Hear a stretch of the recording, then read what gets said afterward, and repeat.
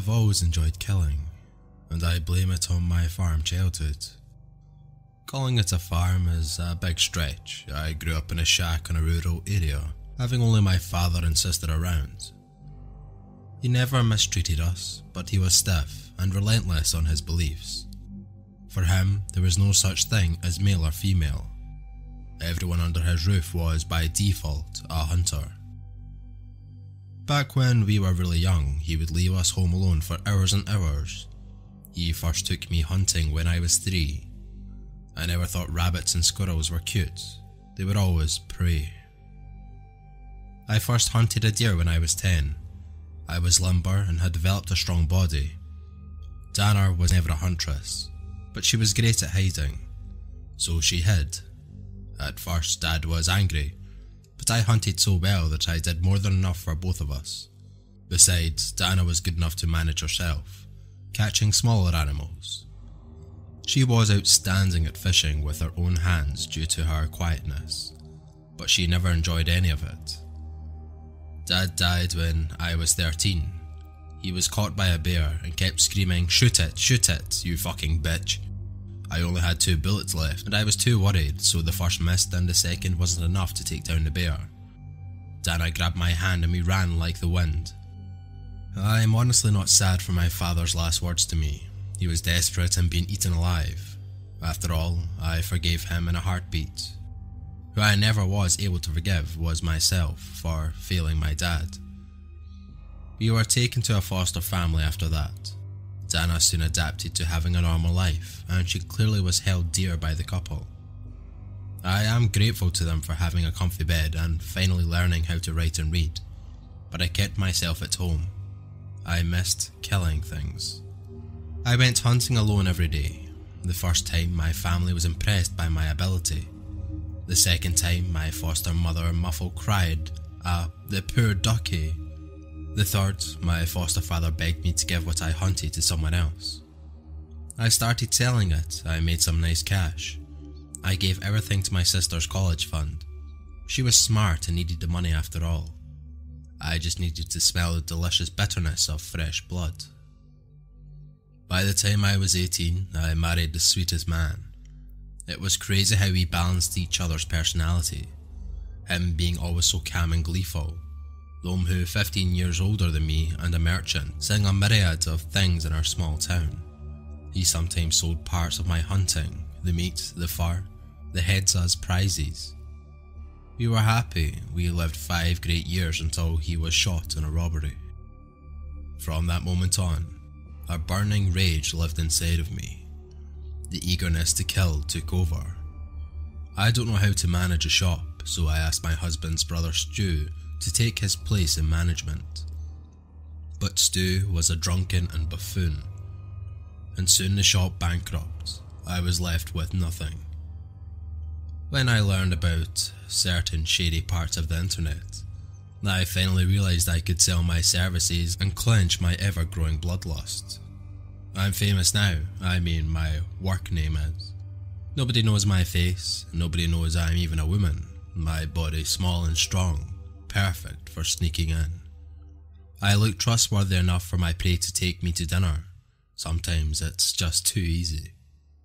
I have built a name between politicians, and rich cheated wives love me. Of course, my clients are not always from the highest social standings, and they try to bargain a lot. It's not unusual that some broken-ass guy asks me to murder his rich father, uncle, and get paid after I do the job, when he gets his sentence, of course. I just laugh at their faces and tell them to fuck off before I murder them instead. Until the day my intuition, no, my instincts, told me to keep talking to the guy after he told me his condition of payment. "I will inherit some money," he wrote. "But the thing is, I used to have a brother. He's dead now. No kids, but I talked to my attorney and he told me his widow will get half of my money, so I want to eliminate her." "Sure, just send me her info," I replied, for the first time, because I knew this story.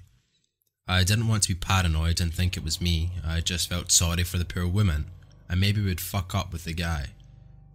But it was me, my brother-in-law, who was constantly helped by me and my husband after losing everything in gambling over and over, who ruined our store and I never said a thing, wanted to kill me. No, worse than that, he wanted to hire someone else to kill me because his coward ass couldn't even do it. I took the job.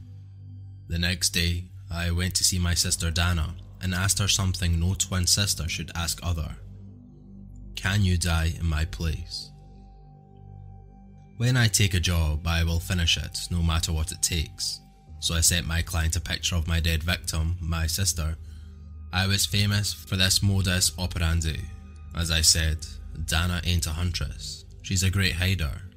So after I forged her death and gave Stu a false sense of safeness, he found my sister, characterised as me, at his dirty apartment. Dora, what are you doing here? He was stuttering and sweating. Just came by to talk a little bit about the inheritance we are about to get, my sister calmly said, perfectly mimicking my voice and intuition. Stu never knew I had a sister because she lived far away during her graduation. Both me and my husband always kept to ourselves and never had a wedding party, so our families didn't know each other that well. Inheritance? I don't know what you're talking about. He made a poor attempt at lying. Why don't you ask the hitman you hired, Stu? She said, as I came from behind him wearing the exact same clothes as her. I gotta admit, it was so much fun to stage this. When he turned to look at me, Stu was pale, and I'm pretty sure he pissed himself. But what's going on? What kind of joke is this?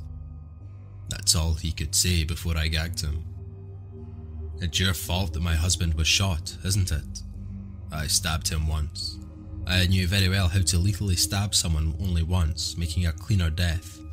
But it wouldn't happen this time. You fucking deadbeats. Your damn loan sharks broke in the store and killed him. You let the store go bankrupt because you were fucking terrified of staying there. He shook his head desperately, trying to deny it, but his eyes told the truth. I never fully realised it until that instant. It was a moment of clarity, and I hated his guts even more. Both me and my sister did what we were best at. She hid, not wanting to see the bloodbath I was about to cause, and I stabbed and stabbed and stabbed. When the body was found, the police immediately arrested Stu's loan shark, and just needed one more move to make theirs. They confirmed my suspicions about the loan shark killing my husband. I noticed that with the closure, my bloodlust diminished. I still go hunting most weekends, but I'm done with killing people. Nothing can bring Thom back, but I can move forward, learn new things, work with something else. I still have a lot to live. So let me give you advice if you're thinking about hiring a hitman. Don't. The best one went out of business.